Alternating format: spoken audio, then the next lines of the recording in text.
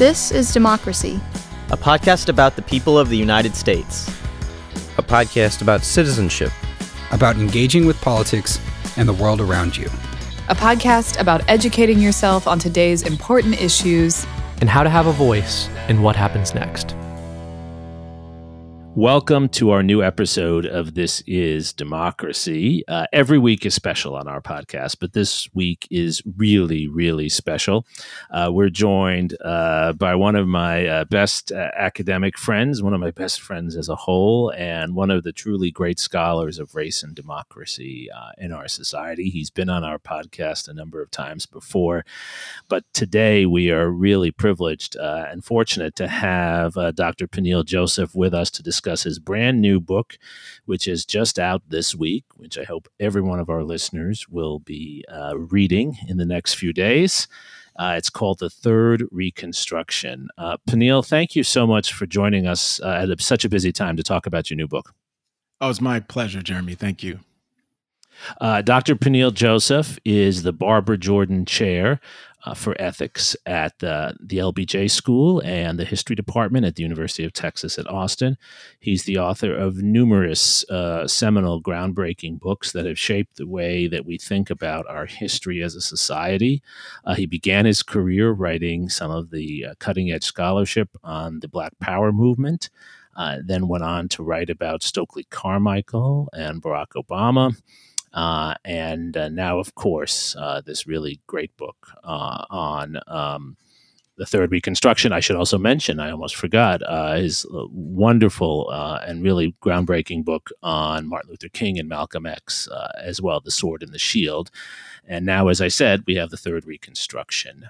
Before we go to our discussion with Dr. Peniel Joseph, we have, of course, Zachary Suri's scene-setting poem. What's your poem titled today, Zachary? The Third Reconstruction. You're stealing his title. Come on, man. Shamelessly. Go ahead, Zachary. Let's hear it. The Third Reconstruction. The first time I ever saw a voting booth, I voted for a black man. My father let me check the box in the basement gymnasium of a high school in Madison. I stood on his feet, probably at 4 years old, as I maneuvered the pen over the seemingly interminable names. As they fed the ballot into the great machine, I watched the digits advance on the little screen and held my breath. The first time I ever heard the President of the United States, it was his voice on the radio. It was his face on the television screen. And when I first understood what it meant to be an American on a corduroy couch on January 20th, 2009, they were his words. The first time I ever saw my father cry, I was watching the same man from a pulpit in Charleston. I was hearing the same voice cry out the words of that ancient song. He was asking for grace. He was demanding our epiphany. He was saying that, in the end, they will always lose. And the first time I ever cried for a reason, it was his eulogy from another pulpit in Atlanta, singing the praises of John Lewis, a man I saw once in a giant auditorium from afar, just as, in the same auditorium, I saw that same man speaking to the stars, and though I never understood his words, though what he was trying to say was never really clear, it made all the difference in the world, even if, in the end, they do sometimes win. You're going to make me cry again, Zachary. What is your poem about? My poem is about how powerful it was for me as a young person born at the turn of the 21st century to grow up with a black man as president. How important and how transformative that was. And I think that's really the core of what we're talking about here in the Third Reconstruction. Absolutely, the promise and the peril of that. Indeed. Moment, right? So, Peniel, one of the things I love about your new book, and what's unique, I think, to this book from the rest of your oeuvre, is this book, you're really quite personal. You talk about your mom, and you talk about what Obama meant to you pretty early on in this book. Oh, absolutely. It was, as a fellow writer, the older we get, the more introspective we get. And we're also trying to flex different muscles. So I think putting in memoir and writing in a different way was really exciting. In addition to the historical and the political analysis, so I'm really excited about the book in that way. You have a really powerful statement. You have a lot of powerful statements in here, but one that jumped out at me pretty early on around page 23. You say, American history since the end of the Civil War has involved a struggle between Reconstructionists and Redemptionists for the nation's very soul. The contrasting approaches of these two perspectives have shaped the nation's entire history, not only on matters connected directly to race, but also in how Americans have defined citizenship, which is a key topic in your book, the national identity and democracy since 1865. What do you mean by that really powerful sentence? Well, no, thank you. You know, I think it's like me and you have had these conversations for really 2 decades now. And I think the further you become a student of history, the past, the more it enables you to understand the present. So I think when we think about Barack Obama, and Zachary's great poem was just about Obama, but also people like John Lewis or Fannie Lou Hamer. And then we think about the movement for Black lives. And then we think about Trump and MAGA and the Tea Partiers and the birther movements. The way in which I argue in the book that we should make sense of January 6th, both the white riot, but also the hearings and the debates about it. Justice Ketanji, Jackson. How do we make sense of all the things that are happening around us? And I think Reconstructionist versus Redemptionism is really what has framed American democracy from 1865 to the present.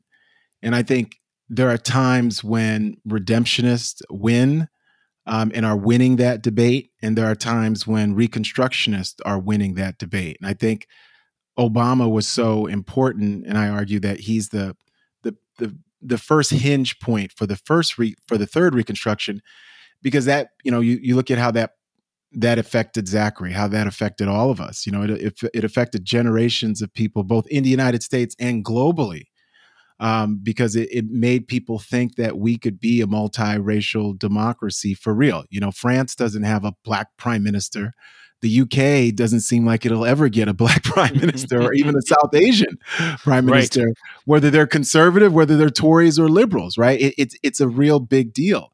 And so I think that when we see and frame it Reconstructionist versus Redemptionist, we're able to say a lot about not just race, but about American democracy, big government versus small government, reproductive rights, gay marriage.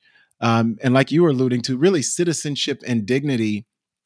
And how is that going to look, even in Austin, Texas, our own beloved Austin, Texas, or Madison, Wisconsin? Because even in liberal and progressive states and cities and paradigms, you have redemptionist inclinations that frame when we discuss school choice, or we discuss climate change and environmental racism, segregation, when we discuss political power or wealth and equity. So I think it gives us a good conceptual tool to understand why Charlottesville, but also why Obama, right? And Obama, in Richmond, Virginia, and how did that happen? In the capital of the Confederacy, and the night before the election, he's in tears, and there's over 100,000 people there, predominantly white. And so people say, well, wow, that's right.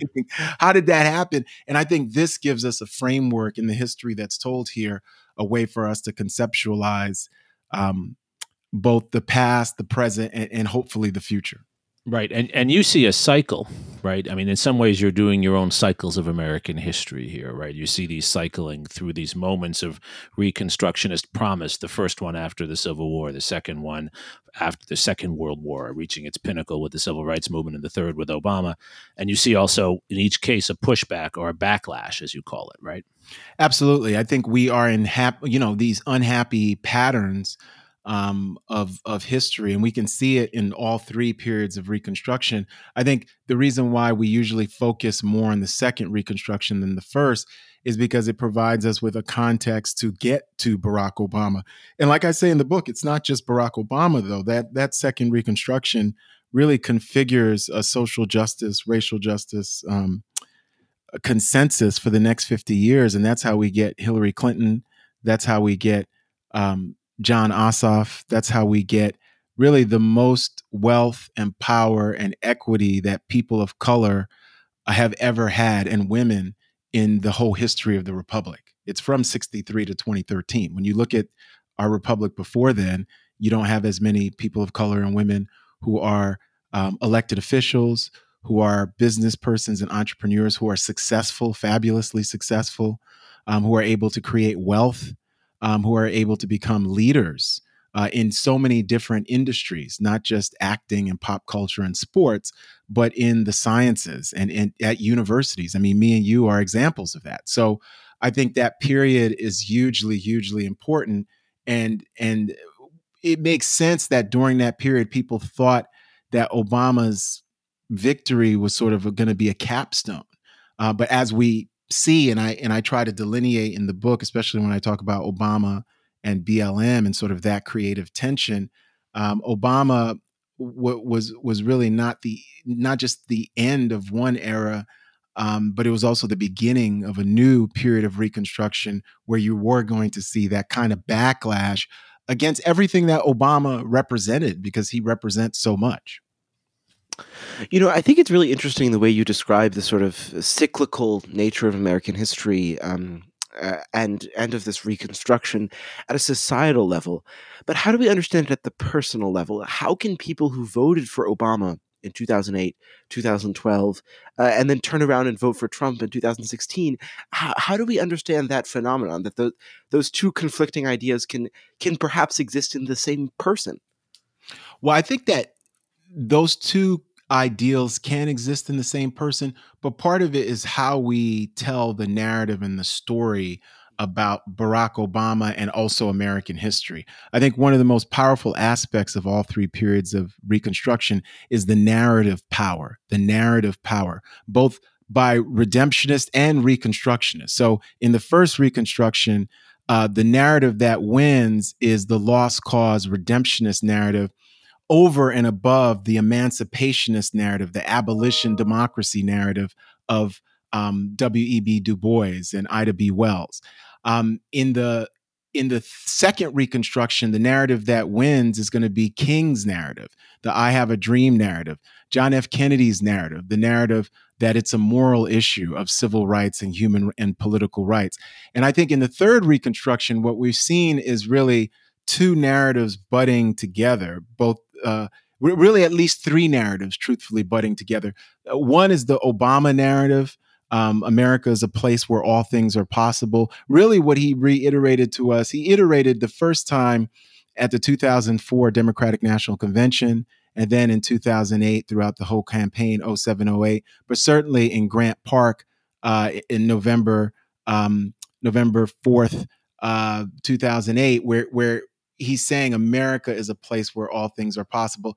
And on some levels, he says his election proves it, but also just that multiracial crowd proves it. 40 years earlier, that place had been a site of real political catastrophe for the country and the Democratic Party when the Chicago police brutalized nonviolent, peaceful anti-war protesters. And those protesters shouted, "The whole world is watching." And they were really mocking the United States. They were mocking the notion of American democracy, because in certain ways, when we look at 1968 in Chicago, they were saying the whole world is watching, that American democracy is a sham. We are being beaten and brutalized, including there were grandmothers being beaten by the Chicago PD in the summer of 1968. You fast forward 40 years later, and it's a peaceful demonstration with really a couple of 100,000 people in Grant Park celebrating a president-elect who many thought was an impossible dream. That's really, really powerful. So that narrative seems to be winning. And then we see the birther narrative, the Tea Party narrative, and really the Trumpian MAGA narrative is really the first narrative, I would argue, since the Reconstruction era. So I think Trump and MAGA, the narrative is even more powerful than George Wallace. It's more powerful than Reaganism. It's more powerful than Goldwaterism, right? Because it goes back to that 19th century, that idea that Black success was going to repudiate white privilege and white supremacy and had to be stopped at all costs. So we are locked into this narrative war. And then BLM, Black Lives Matter, has another narrative. And their narrative is a narrative of really radical and revolutionary abolition democracy. And what Du Bois meant by abolition democracy was this idea of a world after slavery that was free of systems and institutions of punishment and marginalization and death and anti-Blackness. And that was going to be a multiracial democracy where all people were going to have, positive outcomes and aspirations and opportunities.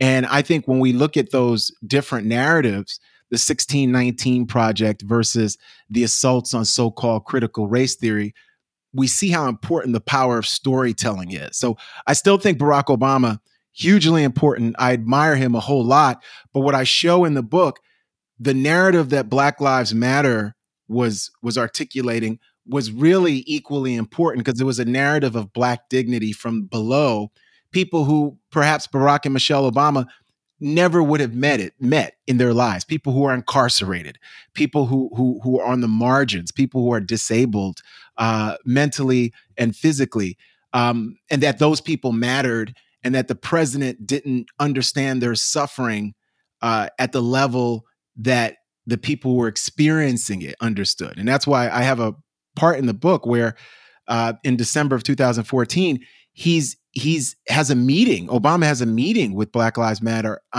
activists in the White House, and they're going back on and forth on change. And I say that, Obama at that meeting never could have imagined a Donald Trump presidency.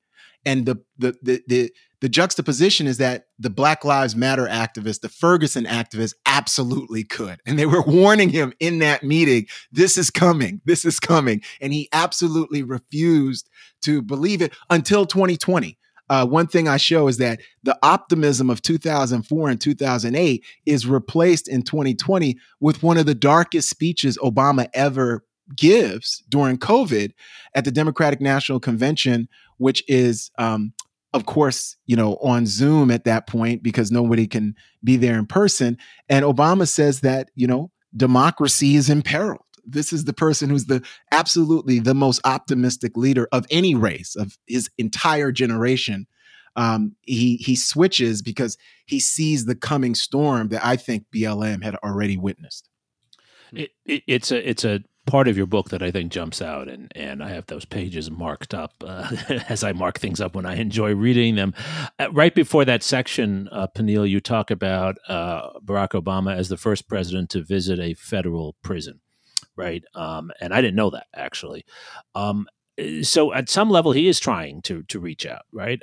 And part of what I feel is underlying your argument in your book is that there's a certain desire to connect, but yet there's also an exceptionalist narrative that he carries and perhaps a naivete about the pushback, the backlash. And your book is basically reminding us that every moment of progress seems to spark this backlash. What should Obama have been doing that he wasn't doing, but that he could have done if he had known the history you outlined so well here? One of the things I talk about in the book, and I think me and you agree with this, Jeremy, is that we need to move beyond American exceptionalism, but that doesn't mean we don't need a positive story of America. Right. And I'll say that again. We need to move beyond American exceptionalism, but it does not mean we don't need a positive consensus building aspirational story of America. Martin Luther King Jr. called it building the beloved community. So what I mean by that specifically is that, Obama needed to tell us about not just the beauty, but the bitter parts. And I know that's not great for campaigns. I completely understand that that's not great for campaigns. But it's super important for us to have a narrative that can talk about histories of racial slavery, anti-Semitism, discrimination against women, queer folks, Latinx folks, Asian American, Pacific Islander and Indigenous, disabled people, just the whole gamut, but also talk simultaneously about the activists of all colors, of all backgrounds who've pushed back against that, who've dreamed of a different, reconstructed America, a multiracial democracy, an abolition democracy, and have pushed all of us into getting Labor Day, Memorial Day, rights for veterans, rights for poor people, who want to end homelessness and racism and anti-Semitism, who really want to build that beloved community and make this country a shining city on the hill. So I think that story is what's so necessary. That's why I'm a supporter of the 1619 Project. I think, like anything, it can be criticized. Nothing is completely perfect, but I like the idea of this new origin story for American history that looks at the good, the bad, the ugly, but also the beautiful parts of American history. And once we provide people those parts of American history, it makes them stronger. It makes our democracy more stronger. It makes people more patriotic. It makes people love the country more once they understand all that we've been through. And it makes us try to change. James Baldwin says, to achieve our country for the first time. So Obama didn't give us all the benefit of the doubt. I think we're all stronger than politicians ever assume. I think we're smarter than politicians ever assume. I think we're more resilient and we have more empathy and compassion than politicians ever assume. So you could talk about the bad that happened during the first, second, and third Reconstructions. But like I do in this book, I also talk about the good and the promise and the potential. That's the whole thing. So what we have to say is that, yes, we can be the greatest country ever on the face of the earth. We're not quite there yet, but there's many people who've strived, right, to make us that golden, that shining city on the hill. And I think Obama starts to do that really starting in 2015, when he's not facing any elections. He starts to do more of that. A great speech on history at Selma, a great speech towards the NAACP about mass incarceration. He starts to knit together a much more humanistic story where he's more comfortable talking about the flaws of the country. Because if we just keep on talking about American exceptionalism, we can't explain the gun violence in the country, the racism, the police brutality by saying all we're doing is constantly perfecting our union. It's a bedtime story, but it doesn't mean we can't have this positive feeling and this love of country, but we have to love the country enough to criticize the country. Right. I agree 100%. I think that opens up another really important question that you raise so well in the book, which is, and it's an issue through each of the three reconstructions, how do you get people who have had power to feel comfortable sharing it with those who have not had power? And you make the point in the book very well that there's a through line, you call it, from Nixon to Reagan to Trump, of those who have had privilege, often racial privilege, but not exclusively. It can be economic privilege that's not always racial. Hoarding that privilege, not wanting to share it. How do you craft a narrative along the lines you just described that makes people comfortable sharing their privilege, Peniel? Yeah, I think that's the test and the challenge. And I think part of it is laying bare the most important parts of our history. I think you can see why, from a redemptionist perspective, there's been such an assault, not just on the Critical 19 Project, but calling any kind of effort to have a more complex, truthful American history, critical race theory, that is somehow anti-white and going to brainwash our kids. You could see that from a redemptionist perspective, because stories are really the most important part of all of this. And I know you agree. The stories we tell each other, the stories we tell our families, the way in which, I tell my daughter, you tell, Zach, it's so important, the stories we tell. So the 1619 Project and the way in which so many hundreds of thousands of teachers were using that and continue to, in certain states that are allowed to use it, that was important because I think when you tell a deeper story of American history, it means that the newer generations, people who are the sons and daughters of those who are in power, are going to be much more receptive to the idea of power sharing. Because, yeah, we can legislate this, we can come up with policies, we can come up with nonprofits, but then at the end of the day, the institutions are us. We are the institutions, right? And so we have to have a baseline understanding of American history. I think these 3 Reconstruction periods are really the most important parts of our history. So I think the more in which we're able to craft a narrative that's inclusive, a narrative that lets people see themselves in that story, but also understand what happened with Tulsa, what happened with Japanese internment camps, what happened with the long and bitter history of anti-Semitism here in this country, what happened with what we've done to our Latinx, our Hispanic population, what we've done to indigenous folks, what we've done to AAPI folks and queer folks, the better off they're able to understand how we can build that beloved community and really the sacrifices that are going to be called for, because we've embedded a system of unequal power relations. And when people hear this word equity, they become frightened because they think their kid's not going to get to the right school and have the right outcomes, or they're not going to any longer have access to the same neighborhoods. But power sharing means not that you're going to be diminished, but everyone is going to be, or more people are going to be elevated. And I think part of that, the central part of this, is the story we tell about America and us and our place within America.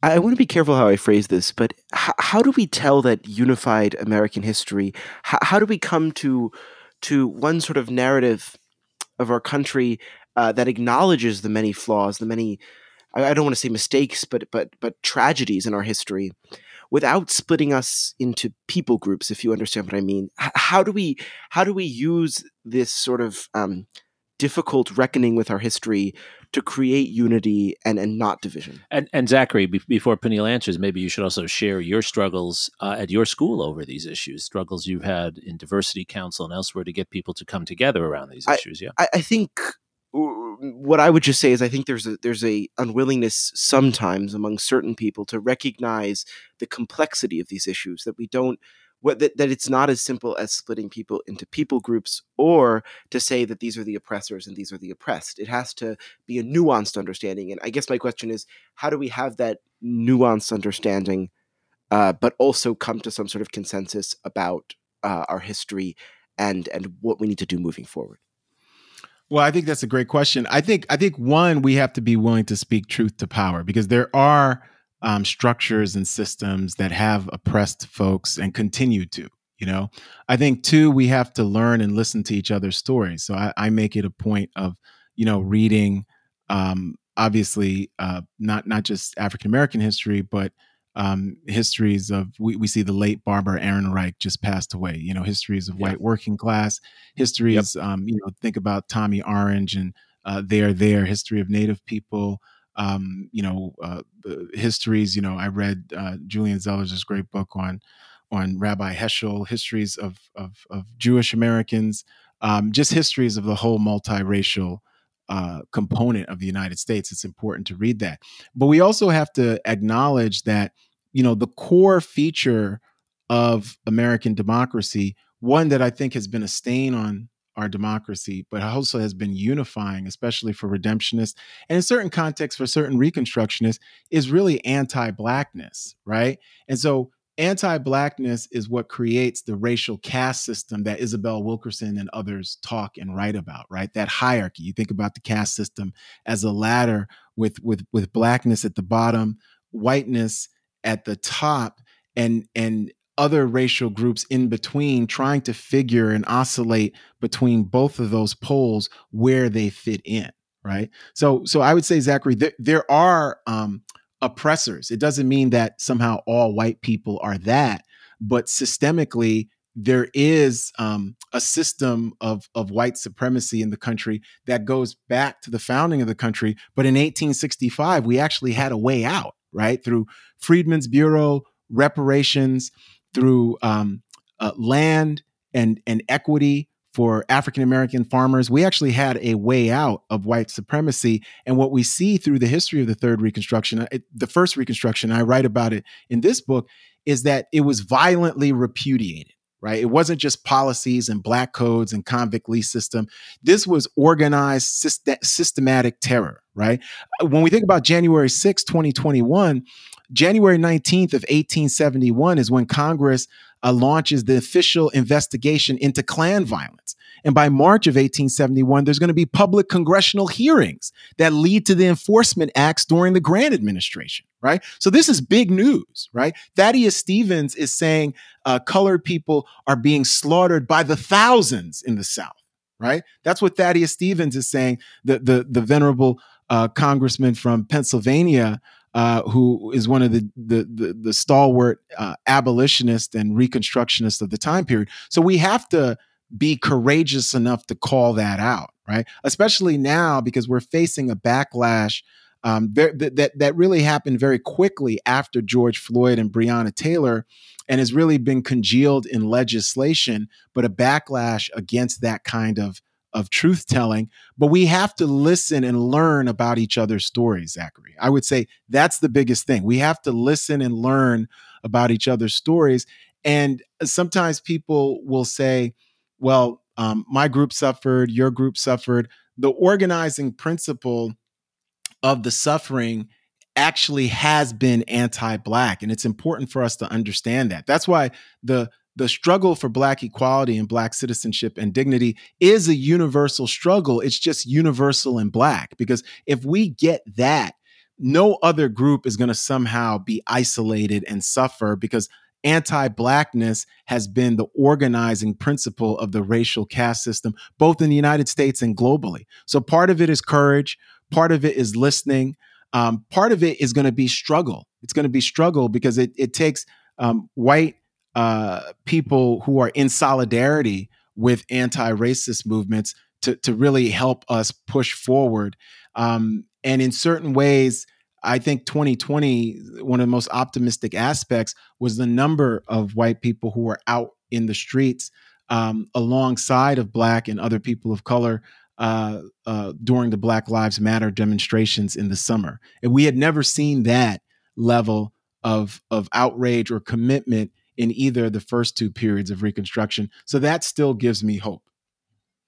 I wonder, though, how do you approach an issue like, since it's Labor Day, labor unions, right, where you have a structure that was, in some cases, created to try and keep Black people and people of color out of the workforce, but at the same time, in other cases, was created to help Black people attain greater rights in the workplace. How do we? I guess my question is, if we're looking at every issue of American history through this understanding of anti-Blackness in America, how do we avoid overlooking the economic, the otherwise social and political divisions that also shape our country and an issue like organized labor? I think we look at it simultaneously. I think labor is a great example because I talk about SCIU 1199. My mom was part of a labor union for 40 years at Mount Sinai Hospital in New York City. So that's very near and dear. In a lot of ways, my politics were shaped by labor and labor movements and reading about labor movements. Labor is a complicated issue. On the one hand, when we think about labor movements, a lot of times we always leave out enslaved Black people as part of labor movements. And I think the work of Robin Kelley and Saidiya Hartman and other scholars have really gone a long way towards rectifying that. So we've got to think about labor capaciously. Then at the same time, we've got to be truthful about both labor that has been anti-racist, even in the 19th century. You think about the Wobblies, the International Workers of the World, versus the Knights of Labor. You think about the CIO versus the AFL, Congress of Industrial Organizations, versus the American Federation of Labor. You think about Eugene Debs' socialism versus Hubert Harrison's socialism. So we have to be very cognizant of the pitfalls of just saying, oh, we can have Black, white, unite, fight kind of slogans. But one thing I'll say, Zach, if when we think about contemporary labor, it's become much more multicultural and much more multiracial. Bus riders unions, Justice for Janitors, 1199 SCIU is the most multiracial union in the country. So we have to tell that complete story. The story of Black people forced to be so-called scabs because they weren't allowed in labor unions, but also the story of utilizing the United Auto Workers and the Detroit Dodge Revolutionary Union movement, DRUM, and the different revolutionary union movements coming out of Detroit, and Wildcat striking against the UAW so that Black folks could be foremen and have dignity on the shift line and on the worker line. So we have to tell that whole story. And I think telling that whole story now, when we think about labor and so many immigrant laborers, in terms of we've got 11 million undocumented in the country. So many of those are Spanish speakers, but there's also from West Africa, from the Caribbean. And how does that shape the labor movement, especially household labor? Most of us, me and your dad are Generation X. If we live long lives, we're going to have Caribbean and Spanish speaking home health aid workers, because unless you're somehow healthy until you're 100 years old, and you don't need anybody. I mean, maybe that could be your dad. He's going to be fine, right? I hope so. Most people, millions across the United States, are going to need them. So I would say this requires courage, because you have to remember, Dr. King pissed people off. Right. Obama pissed people off. Jesse Jackson, Fannie Lou Hamer, Ella Baker. You're not always going to get the standing ovation when you tell people what they need to hear instead of telling people what they want to hear, right? But one of the things King says in his speech, a drum major for the drum major speech, is that he's not interested in molding some kind of phony consensus. He says, I'm a builder and I'm going to shape consensus through my organizing, right? That means you tell people what they don't want to hear. So part of this, it requires courage on us, really. It requires a lot of study and listening and patience, because yes, the story is complicated, but there are some really robust truths that we should all be willing to articulate. And I think at our best, we do. I think you think about the president and the student loan forgiveness, and when people were pushing back, the White House was tweeting out all the PPE loans that conservatives had gotten from the government and not paid back, millions and millions of dollars, but they were upset over these $10,000 and $20,000 loan forgiveness. So we have to be ready to speak truth to power. And I think in certain ways, because of the times we live in, sometimes people think it's going to be easy. Like you saw George Floyd, you saw the millions of people in the streets, but that didn't translate into the policy at the federal level that a lot of people thought or assumed. So there's been no George Floyd Justice and Policing Act passed. There's been no For the People expansion of Voting Rights Act passed. There's been no John R. Lewis Voting Rights Act passed. So part of it is we have to be in it for the long haul, Zachary. We have to be in it for the long haul, because the backlash is right here. It's thick. It's among all of us, especially us. We live right here in Texas, even at the University of Texas. The backlash is here, and this is the point in our history where you can see it's a time for choosing and actually living up to your commitments and principles become the hardest thing to do in this time rather than in 2020 or 2008. It's easy in 2008. It's very easy to say you're on the right side of history. You got 69 million people backing you up. It's harder, right, when you're in that minority, that minority. And we have to, again, be principled enough to live up to our commitments at this point.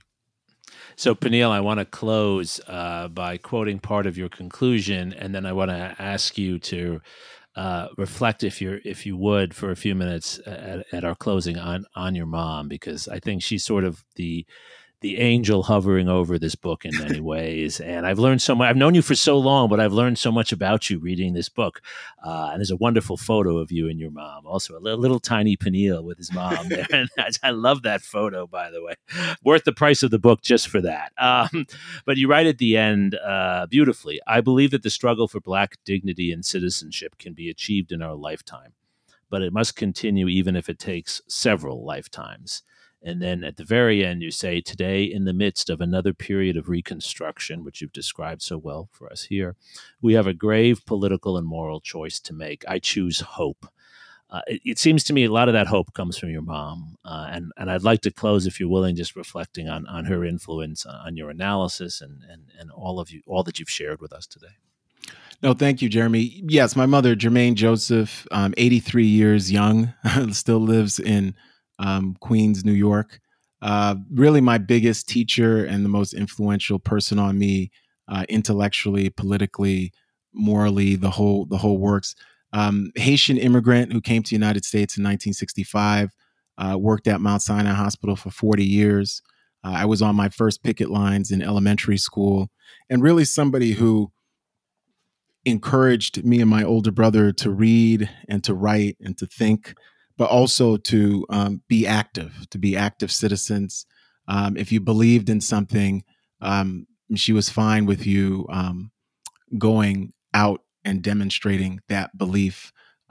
Certainly, she wanted you to be careful, but to demonstrate that belief. And so she's been hugely, hugely important. The history of Haiti and the Haitian Revolution, which I discuss, and its connection to Black American history, the connection between Black feminism and these different social movements, but also just American politics and history. She's a big fan and reader of John F. Kennedy and Bobby Kennedy, alongside of Malcolm X and Martin Luther King Jr. Really loved reading books on not just the Haitian Revolution, but Theodore Roosevelt and the American presidents. I remember getting my first book on the American presidents and presidency in kindergarten with her from the local public library in Queens. And that was a book that we used to always check out, check back in, check out, check back in. And the final president there initially when we checked it out was Jimmy Carter. Wow. Jimmy Carter was the president. Reagan had not been elected yet. And so they had Jimmy Carter's 1977 and they had a dash. And I remember that book, right? And that's how I memorized the first, 39 presidents of the United States. So she's been my biggest champion, but also my biggest teacher. And she, again, throughout the book, I look at these different Black activists, a lot of them Black women like Ida B. Wells, Angela Davis, Tamika Mallory, but she's been my biggest example. And she does provide me a large measure of hope. And hope really is a discipline. It's a faith and it's a discipline and it's a belief. And it's a discipline based on our practice. I think sometimes people who don't feel hopeful are really not out there in the world trying to help and do good. I think the more you're out there in the world trying to help and do good, the more hopeful you feel, because you're not just reacting and sitting back on the couch and woe is meing it. You're actually rolling up your sleeves and getting into the arena. And it's important for us to do that. And I think my mom did that just through example of going to work every day, very, very long commute from Queens Village to East 92nd Street every day, sometimes 6 days a week, like I write. So it's really, our parents worked harder than us. And as you know that better than me, Jeremy. And, it's really important for us, all of us who are so privileged to be able to read and write and study, to remember that there were generations who absolutely worked harder than us, suffered more than us, right? And were more resilient than us. So the only thing we can do is try to match their courage and that resilience, because we have been given so much privilege in our lives, right? In our lives. We're never going to work as hard as they did. We're never going to have to go to another country, learn another language on the fly like they did. Right. Right? I mean, this is extraordinary. So they're the role model. So really, we have no right to complain personally. And I don't mean politically, but I mean personally. So the example that she set and the discipline that she exemplified is really something that lives within me to this day. And so the book is really dedicated to her and and these Black and really other women, all women who've shaped so many of us men who've been fortunate enough to be at the stool by their feet, just taking in their wisdom. Yep. Well, as you know, Peniel, in the Jewish faith, we have a phrase, Lador Vador, which means from generation to generation. And I think that captures your book so well. Your book is a mitzvah because it captures the importance of one generation teaching another. And we go through different periods of reconstruction because sometimes we forget. And to remember and to learn the history and to keep building on that history and improving ourselves and pushing harder in creative and hopeful ways. I think your book is a chronicle, an analysis of that, but also an inspiration from your mom for us to do more of that. I encourage all of our listeners to pick up the book, The Third Reconstruction. It's now available in every bookshop. Go pick it up. Go find an independent bookstore to buy it from. Peniel, thank you for joining us today. Oh, thank you. Thanks to you and Zachary. Thanks for reading it. And I really enjoyed this conversation. So did we. Zachary, thank you for your really tear-jerking poem and for your insights and for your bringing these issues every day into the discussions you're having with young people, which is so important. And thank you most of all to our loyal listeners for joining us for this week of This Is Democracy.